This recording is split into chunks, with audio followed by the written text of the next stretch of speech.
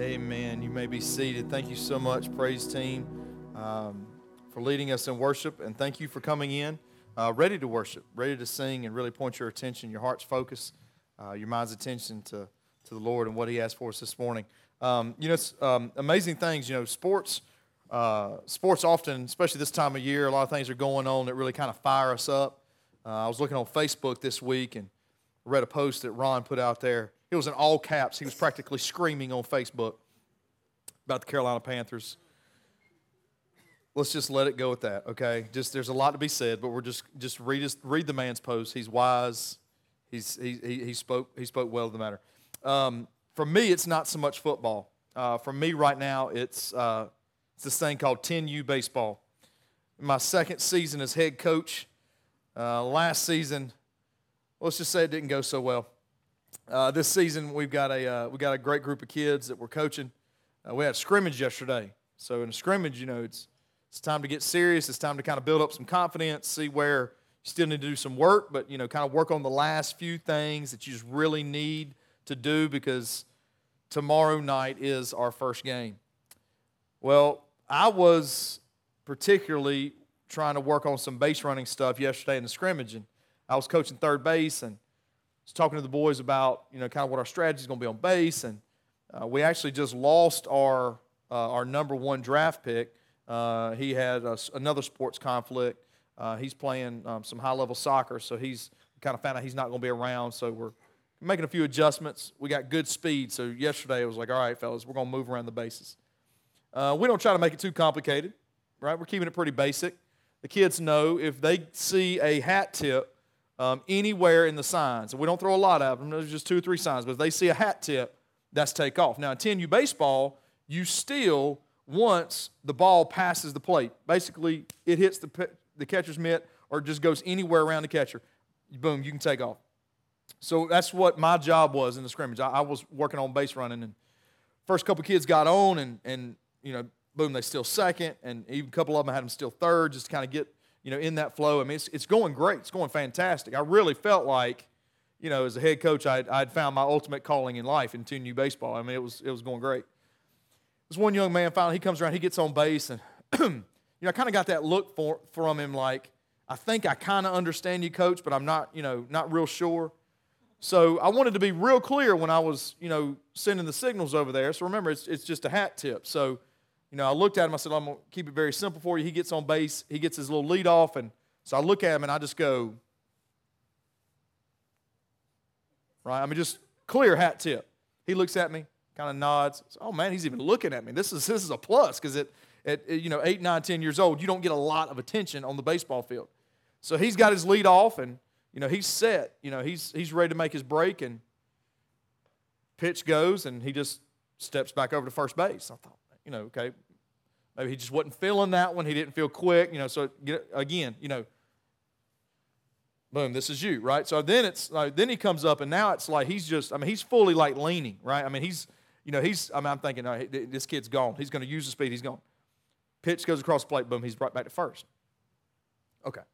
So I look at him, so then I'm like, all right, let's make it just a little bit clear. So, had a couple of times in there because this is a scrimmage, so we're stopping it and coaching, so I make sure he understands. So then it's just basically, I mean, it's as much as you can go. And for the next, 3 or 4 pitches, I mean, he's parked there. Like, the kid strikes out this at the plate. Like, we're getting a lot of pitches. He's just not budging.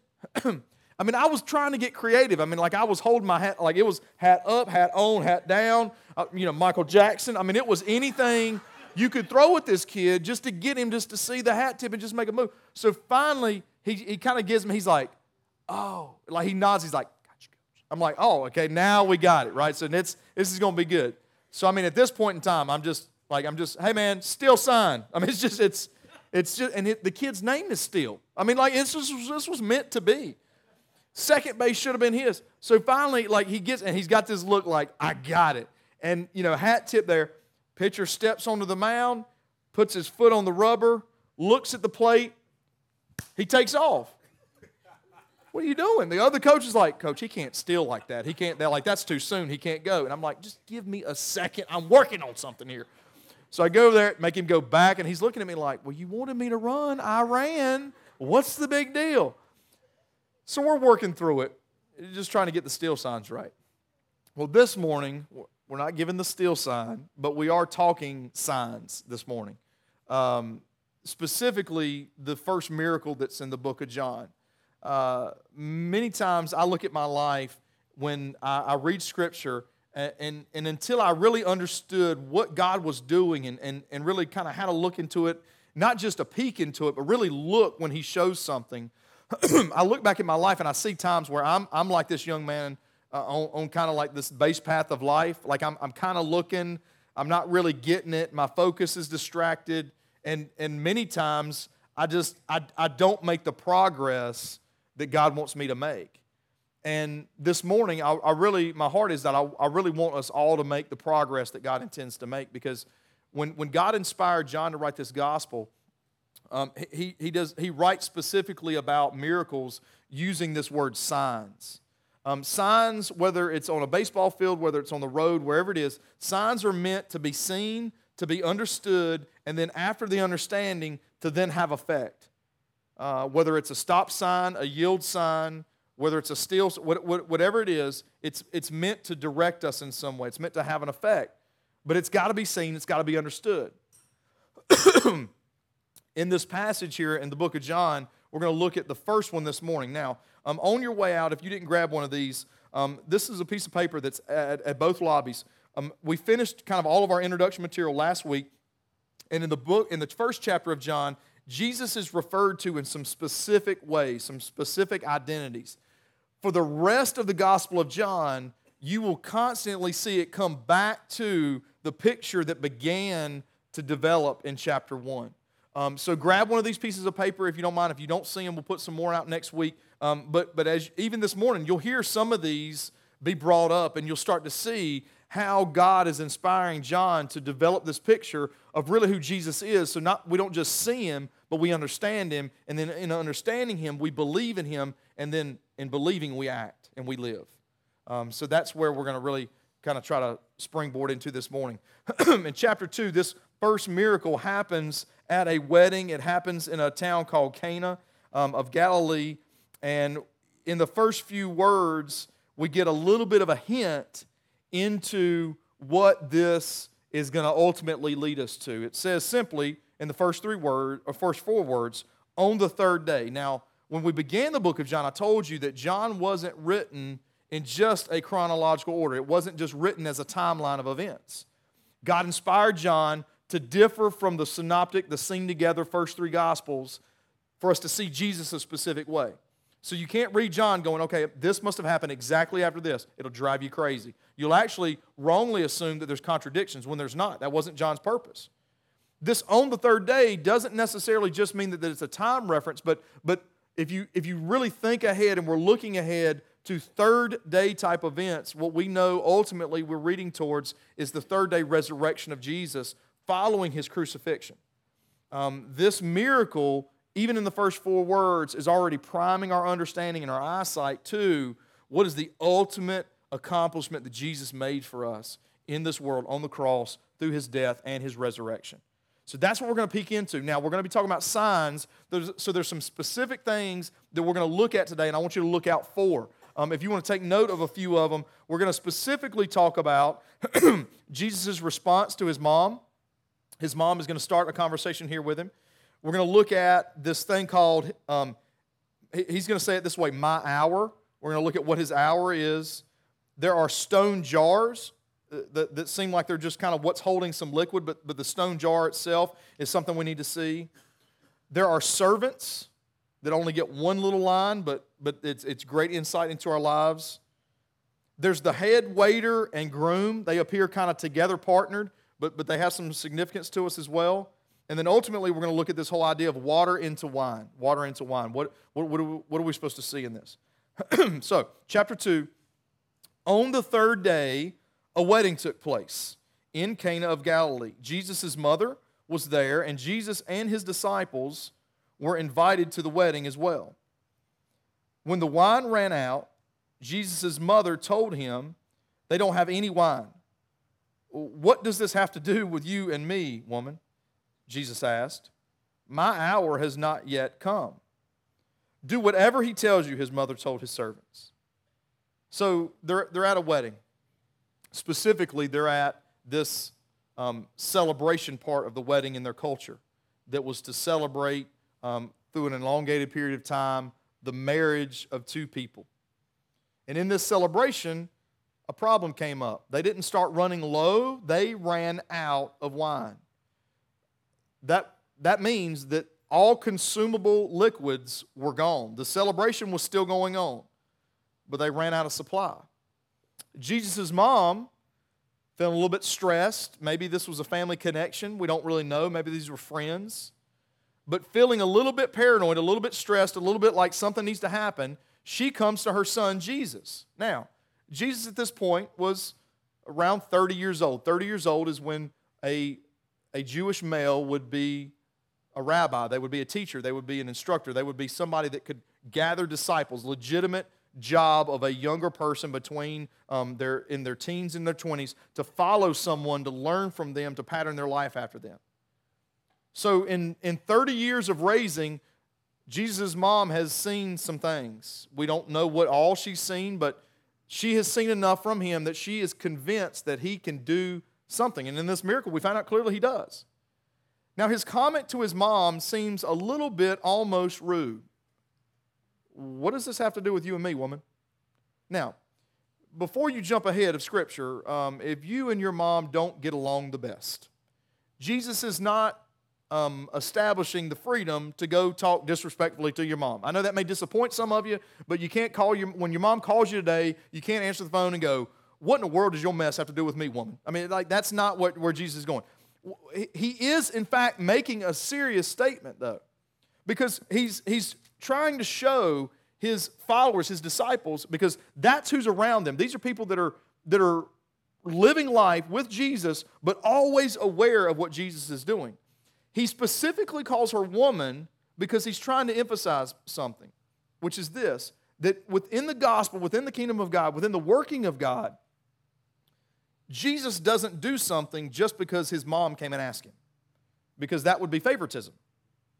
And the Bible speaks clearly. Jesus speaks clearly. Examples in Jesus' life. He really puts away and puts to bed this idea that favoritism can exist in the kingdom of God. It's not healthy. It teaches people that maybe God prefers someone else more than me. And maybe you've been a victim of that in your life. I've been a victim of that in my life by this situation. You look at somebody else's life and you think it's going easier than yours or better than yours or just looks better than yours, and you go, well, God surely must like them more than he likes me. And to that, Jesus says, absolutely no. Sometimes we look at other people's lives and say, well, you know, my life just seems more difficult than theirs. But there is this knowledge that God has of all of us, of what we can walk through and how we'll access his strength. And sometimes it may be that someone may not be able to walk through the hard steps of life that God trusts and knows that you can through his power. And that's not favoritism. That's just simply God's knowledge being worked out to help people see him in unique ways. But for this moment, Jesus says, what does this have to do with you and I? How is it that our relationship should push me to do something? In Luke 11, there's someone from a crowd, a lady from a crowd says this. She says, this is about Jesus' mom. She says, blessed is the womb that bore you and the breast at which you nursed. In other words, your mom that had you, carried you for 9 months, and then nursed you, just the fact that you are this person, like she just must be a favorite of God's, just that she got to go through that. And this is Jesus' response. He says this, blessed rather are those who hear the word of God and keep it. He says, no, the people that really are dear to the heart of God are people that just listen to what he says and they do it. There's another point where Jesus, his mom and his brothers came to talk to him. They had an issue at hand that they needed to address with him. They came to a place that he was speaking, and there were those that came in and told Jesus, your mother and your brothers are outside seeking you. And he answered them, who are my mother and brothers? And he looked around at those that were around him, and he said, here are my mother and my brothers. In other words, Jesus says this, the family of God is just simply the family of God.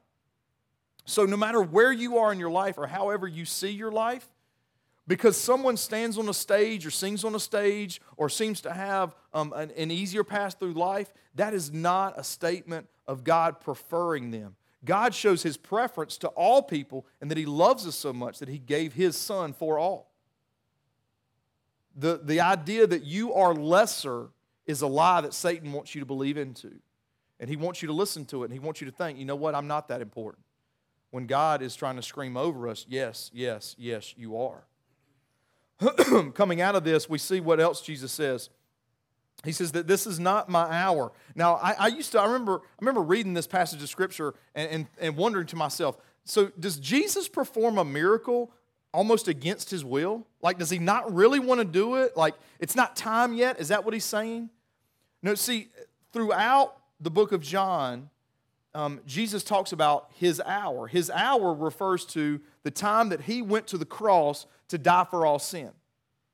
And even though it wasn't time for Him to die yet, when He talks about His hour, what He's doing is He's calling people's attention to the fact that that is ultimately what He's there to do. So listen up. I want to help you. I want you to help. I want you to be able to understand that better. I want you to be able to see what I'm talking about. I want you to know that this is coming. He's really trying to pull us into the gospel at every turn. So when He says this is not my hour, He's not saying I don't want to do something. He's saying, listen, my time, like my big moment is not here, but I'm going to show you some major significance in this moment. So He starts this out. Now in John, if you're just curious, John 7:30, John 8:20, John 12:27, and then 12:23 through 24. All those passages just within the book of John talk about Jesus and the hour that He's ultimately there to fulfill out. Now, this one section, what does this really show us in this miracle? It shows us this, that Jesus, like one of those identities, is the Son of God primarily. He's there to do God's work. He's not there to cater to the preferential desires of His family. This is part of who Jesus is. Now, continuing on, it says this. His mom told the servants, she said, do whatever He tells you. His mother told His servants. Verse 6, now 6 stone water jars had been set there for Jewish purification. Each contained 20 or 30 gallons. Now, these stone water jars were placed in the temple, in places of worship and around other places of worship. Where these water jars were, they were made of stone, they were carved out of stone, and people would be able to go in and they'd be able to wash their hands, they would be able to purify, clean themselves, so they could enter into God's presence, they could enter into worship, they could enter into certain ceremonies in a way that they were more acceptable to God. Now, they were stone because in the Old Testament, if you go back in Leviticus, stone was seen as something that wouldn't absorb impurities. So if I took my dirty hands and washed them in this water, the water could be replaced, but the jar, the stone jar itself was still able to be used. It's this whole consistent idea that God was showing us of clean versus unclean, holiness versus sin. He's trying to paint that picture into His Word all through His Word. So they didn't use clay jars. In fact, in Leviticus, it said if they used clay jars and they got dirty in purification, God's Word said to actually just take a hammer and just bust them up, just destroy them and not use them again. You may say, okay, well, I don't really know, why does that matter to me? It actually matters greatly to us because in this story, Jesus is represented by these stone water jars. He is someone that sin does not affect. He's someone that is there for the purification of us. That's what His life was lived out for. We, for the rest of the New Testament, get referred to as clay jars, clay pots. We are ones that sin does affect. We are vessels that want to live for Him, but we suck up the effect of our culture and sin and all these things, and it affects the way we think and the way we talk. It has effect on us. The beauty is Jesus allows us to be seen that way because He wants us to understand no matter what your life has taken on, I still want to use you. I still want to work in your life. I still want to work through your life. Now, these water jars that are here, 20 to 30 gallons each. Remember, they're out of wine. This would now create, through this miracle, 120 to 180 gallons of wine for the wedding ceremony to be able to continue with. After they after we see just the specifics of these water jars, in verse 7, Jesus says this, "Fill the jars with water," Jesus told them.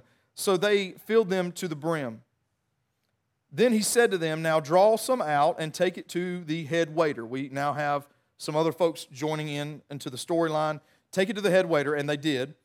When the head waiter tasted the water after it had become wine, he did not know where it came from, though the servants who had drawn the water knew. He called the groom and told him, "Everyone sets out the fine wine first. Then after people are drunk, the inferior. But you have kept the fine wine until now." Now there's a lot in this section. The head waiter was not a member of the family, most likely. He was there working a job. He was there to keep the events of the ceremony rolling. He was there to keep schedule. This was someone who was just about the busyness of life. And if you notice, here's how busy he was. In the circumstances that were going on, while Jesus was doing something, he tasted the evidence that something had happened, but he had no clue of how it happened. The servants, on the other hand, are beautiful representations of who we're called to be as Christians. The servants were there to perform tasks, but they were specifically called out, and they were called out through the voice of Jesus' mother. Watch him. Do whatever he says. They were still having to get things done. They were still about the routine of life, but they were people that were specifically watching what Jesus was doing. And that's an amazing, really significant difference for us. Because for many of us, we live lives and we can get sucked up into the busyness, just the details of life so much, that we become totally unaware of the evidence of really even what God's doing. Like we're trying just to remember not just what time to pick up our kids, but we're trying to remember where we dropped them off. We're trying to keep in our calendar all the events that we have to do because of the different seasons in life that we are. We find ourselves so busy with our jobs that we forget really even who our spouse is that we come home to every night. We look at our lives and realize that there's so much time that has passed that we've almost been unaware of because we've been so busy through it. We realize as people, what is it like to be busy? But spiritual busyness, when we occupy this ability we have that we're given by God to be aware of what He's doing, when we take that ability to be aware of that and we just shove it into our other busyness, then the consequence is that we just simply don't know and we're not seeing, in fact, what it is that Jesus is doing. You know, sometimes I just walk into my house in the evening and I look at the people that are in there. I look at my wife and I look at my sons, and it just blows my mind because I'm aware that God has done something. When I look at them, before I was married, when I was first married, I had no idea how messed up I was. And really, it wasn't until Wendy told me how messed up I was that I even started to know how messed up I was. And in just knowing how crazy this is, I look at what God was doing all along, and I'm amazed by it. But if I ignore her, I miss seeing that. A few weeks ago, I know Angela's dad passed away, and when I was talking to Michael, he shared a story from just years back where her dad was kind of in a sense kind of helping take care of him when he was sick. And now, as it came back around, he had an opportunity to physically help take care of her dad at a later stage of life. And he talked about how God had just in a rich way brought their relationship around in this amazing circle. But you don't see that unless you look, unless you're doing life but looking for what Jesus is doing. The servant place in here, the servant place is really where we want to live. Now, the head waiter has authority. He's achieving things. He has a title. But a servant can work and be aware. And it's such a pleasure to be able to do that in the kingdom of God. They realize what's going on.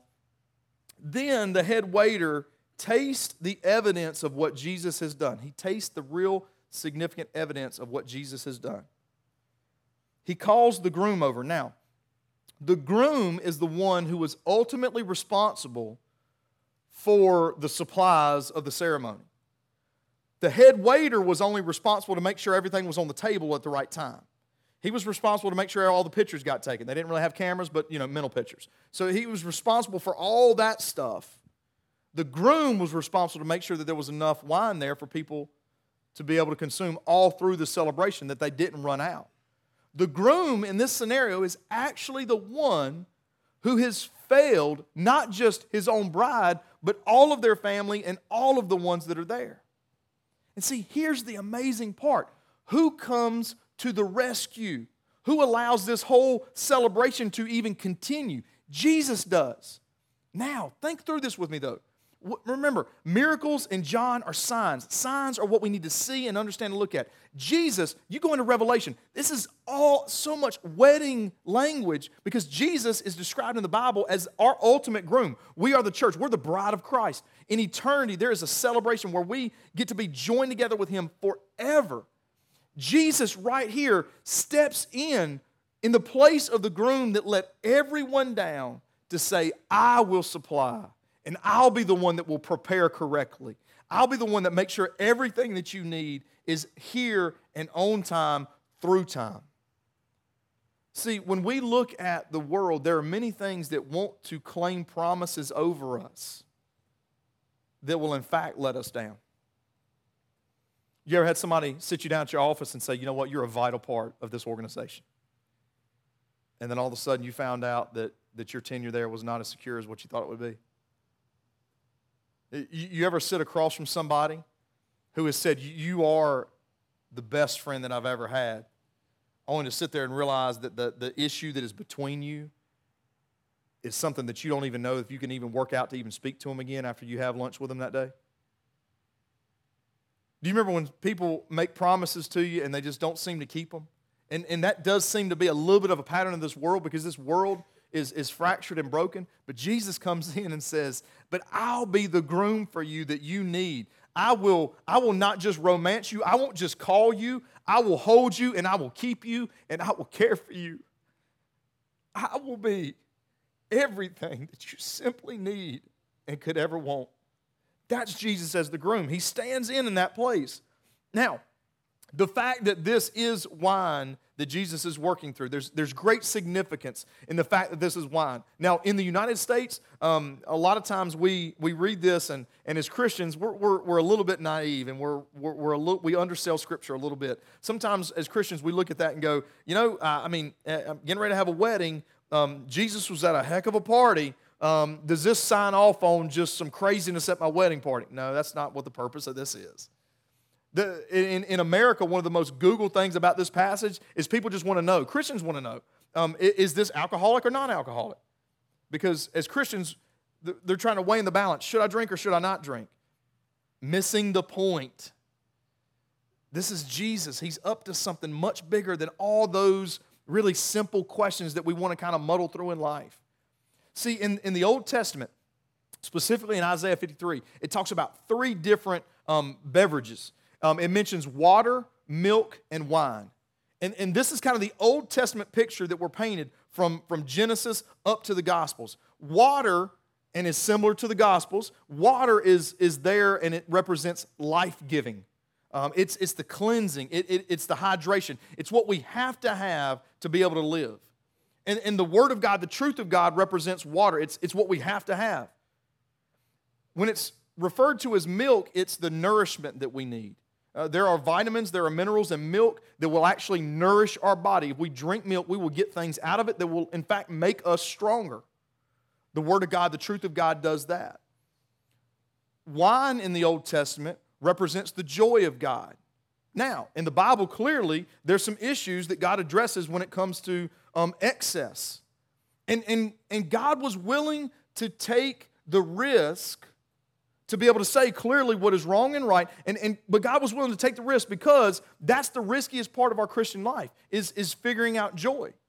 We'll go to God and say, hey, I need the water. I need the relationship with you to know that I have life. Then we'll go to God's truth and say, you know what? I'm not as strong as I need to be. I need to learn some things. I need to be able to know how you think, and I need to be able to know what to do in this situation. So we'll go to God for that milk, that nourishment. But when it comes to joy in our life, happiness, then it's like, oh, God, I might be able to do this one on my own. That's the risky one. Do we trust Him for our joy as well? So that's the Old Testament. Now stepping into the New Testament, wine now represents something new, this new idea that out of sin came a washing through Jesus' blood. That's what He institutes in communion, that the wine is representative of His blood, the sacrifice to make us right with God. So now there's this new purpose that Jesus gives to us here, and it's happening right in front of them. They get to taste it. They get to experience it, which is what the gospel has always been meant for. It's not been meant for us just to talk about. It's been meant for us to experience and live in and celebrate with and have joy in. But the head waiter points out something that is puzzling, very puzzling. He says this. He says, hang on a second. I don't get it. He said, here's the normal practice. Wedding celebration starts. You put out the real good stuff, the stuff with labels that everybody recognizes. And people start to drink it. And it's a little bit more of a sophisticated drink at that point. Everybody's enjoying it. But then as sophistication comes to the point of relaxation, then everybody just starts consuming to the point that many are drunk. And he says, listen, here's the normal practice. You put the good stuff out first, but once everybody gets drunk, they don't even realize what they're drinking. Throw out the cheapest stuff that's in the cabinets. He says, I don't understand. He said, you've waited till everybody is in a lost state of mind to put out the very best. He said, I don't get it. Which really gets us to the point where we stare directly into the cross. Think about it. The people that were even there putting Jesus to death, putting Him to death, taking a hammer and a 9-inch spike and driving it through His hand, were the very people that needed that hand to be on that cross. They didn't know they were sin drunk. They were just so blinded in their life, they didn't even really know what they needed. And all of a sudden, just like we talked about a few minutes ago, their eyes are open, they're seeing, they're looking, they're tasting something that they've realized all along that they needed. This is the gospel. This is Jesus saying, at this moment, most of the people at this party, they look like a party scene that maybe you've been in. They're laid across a piece of furniture. They're laughing uncontrollably. They're doing things that they never would have done in their right mind during the hours of 9 and 5. They're going crazy. And at this moment, no. Will they appreciate it? Probably not. Not at all, in fact. And when we see Jesus at the moment of ultimate sacrifice, He willingly did it in the face of people that had no idea what they were tasting. When I first heard about Jesus, I had no idea who I was. I didn't know how bad I needed Him. I didn't know the circumstances of what my life was going to lead into. I had no idea. See, that's the substantial part of the truth of God. That's how full Jesus is of truth. That's how grace, just as it says in chapter 1, just comes over and over and over us. Even in our greatest moments of ignorance, God is still God, and He's still acting towards us in a way that we don't even understand. It's not a gospel of ignorance. It's actually a gospel to the ignorant. And the only problem is, I'm the one that's ignorant. But in God's grace, I get to see and sense His love. It says this, Jesus did this, the first of His signs, in Cana of Galilee. He revealed His glory, and His disciples believed in Him. So at every turn, through what seems like a fairly simple miracle, I hope you've seen at every turn, there's all these signs, and all these signs are pointing to the glory of God. What is the glory of God? The glory of God is evidence in significant actions of who He is. That's how the glory of God shows up in John. The glory of God shows up in John in these stone jars. That they were chosen for a specific purpose, and that's who Jesus is. And He chooses us for specific purposes in our lives. He highlighted the servants to show us the glory of God, that we could both live our life but be watchful of what He's doing and be able to see and recognize what it is.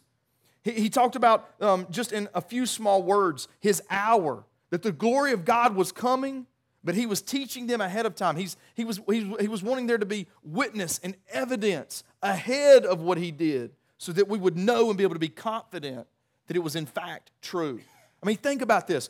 3 years before it happened, He's laying the groundwork just so human beings could go, you told us this was going to happen, so I can believe this. God is doing things in your life now and in my life now, and He's been doing them for years in our lives just to lay the groundwork for what is coming next so that we could believe it and know that it's real and that it's true. But we don't even realize all what it is yet. All these things are laying groundwork, that He is the Son of God, He is the chosen one, that He is the Messiah, that He's there to meet the need of our sin. And the glory is seen through the gospel, water into wine. Jesus started with water, and from water it first had to turn into grape juice to be able to become wine, go through the fermentation process to become alcoholic. Now, from water into wine, has to be a physical change. You can leave water in a glass sitting out forever, and you can pray over it, but it's likely always going to just remain water. Jesus had to get involved for there to be a change. That's what it means to come into a relationship with God. Initially, we're outsiders. We don't have a relationship with Him. There has to be a change. Jesus has to do something. But you know the thing about wine is, a huge part of the content is still water. And for us, even when we come into a relationship with Jesus, much of our old sin nature, our tendencies, our habits, our desires, still seem to be a part of who we are. They still seem to cause us problems. But then there's this fermentation process. There's this progression over time where there's further and further change. That's discipleship. That's sanctification. That's us growing in Christ. And when people tasted it, when the head waiter tasted it, he was amazed at the difference. And for you and for me, when we live for Jesus, when he changes us over time, after there's been a real change from us going from lost to saved, as He changes us over time, we become this thing that has a taste to it where people, they realize the evidence of what it was, but they're in awe of what it is now. Not because we need the attention or we should get the attention, but to the glory of God. There's evidence. There's evidence of the sign that was shown. And for you in your life, as it says for the disciples here, that the sign was shown, and then they believed. And in believing, they stepped on out of this miracle, expecting the next. I don't know what it is exactly that God has been showing you, but I can tell you this, from this story, one of the significant lessons that I take from it, when Jesus turns water into wine and it goes through this process over time, it reminds me that absolutely nothing is out of God's reach. The things, and in particularly the people that we may say never change. If it's about the glory of God, oh, yes, they can. Yes, they can. Miraculously, even. And you know why I believe that? Because I'm part of the leading evidence. And something tells me you probably are too. That real change is possible. So, seeing this miracle, I see the sign. That's my belief. And now that belief is now there to aim me at the next step. The next step may just be anticipation, what the disciples left with. It may not be real change yet. They may not see a whole lot of difference in their life, but their anticipation changed. And on many days, if you're like me, you wouldn't say, hey, I've got to see ultimate change, but I'm desperate to be able to have a little bit of anticipation. So maybe that's the gift that God graces you with or me with today. There's a lot of things in this miracle. I love this miracle. It's one of my favorites. Because right at the beginning, we see exactly that Jesus says, I am willing to show you what I'm doing. I'm willing to show you deeply, but you got to look. Because it's not obvious to everybody. And there's always going to be plenty of people around that'll totally miss it. And Jesus is so confident in what the gospel is and who the truth of really who he is, in fact is. He's so confident in that and it's so real that he's willing to take that risk. He's willing to have some of us miss it, trusting that some of us will get it. I want us all to get it. When I was between high school and college, I worked for a company and I was working in their warehouse, and we were on a pickup truck that was really loaded down, with a lot of weight in the back, and we were taking it to a recycling place over in High Point. And we're going down the highway, and the road sign that we were looking for, the trees and everything had kind of grown up around it. And we didn't see, I didn't see the sign. I was driving. I didn't see the sign until I was almost right beside it. And when I was right beside it, I had to react. And in my reaction, I pulled the truck across a couple of lanes and onto the off-ramp. The problem was the back of the truck was weighted down so much that steering had no effect. And as the weight tipped back and I went to turn the steering wheel, the truck actually never went this way and only stayed going straight. The end result was a whole lot of repair bills on the owner's truck, unfortunately. And me and a good friend of mine that I worked with being down in this ravine, sitting sideways while I looked up at him and up at the sky as we tumbled down. You know, the weight on the back of the truck was a little bit too much. I was going at a, decent speed, probably a little bit quicker than was safe. But the ultimate problem was I missed the sign. The weight of the truck was not too much for me to figure out control over it if I had been really looking for and aware of the sign. Problem was, he and I were just having a good time, and I was in a hurry, and we were in the wrong lane as a result of me not seeing the sign, not looking for the sign. See, many of us, it's not that God's not speaking. It's not that and sometimes he's not shouting. It's just simply, today, God, do I choose to position myself to look and see? Because when we look and see, we'll find. That sign, I went back about a month later because I desperately wanted to make my case at work that sign just couldn't be seen. And that sign that looked so hidden when I first went by it, it really didn't have that many trees in front of it. My mind told me it did. My pride told me it did. But when I went back and looked at it again, I could read the whole street name. Would you bow your heads and close your eyes for just a second? God really graces us with so many good things, and out of his word we have so much truth. This morning I hope you've heard in this first sign, first of several signs that we'll walk through together. I hope you've heard the truth of God's word. I hope you've heard the truth of who he is. And I hope you realize that it's going to take looking deep. I hope you've heard some things maybe you hadn't heard of out of this miracle before. Maybe you've heard it preached before hundreds and hundreds of times. Maybe there was something today, even if there was just one thing that you hadn't heard before, you're taking that and going, God, there's more for me to see. Because I know God is wanting to show you great things, but do great things in your life. That's my prayer for you right now. After I pray in just a moment, our praise team is going to lead us in a song.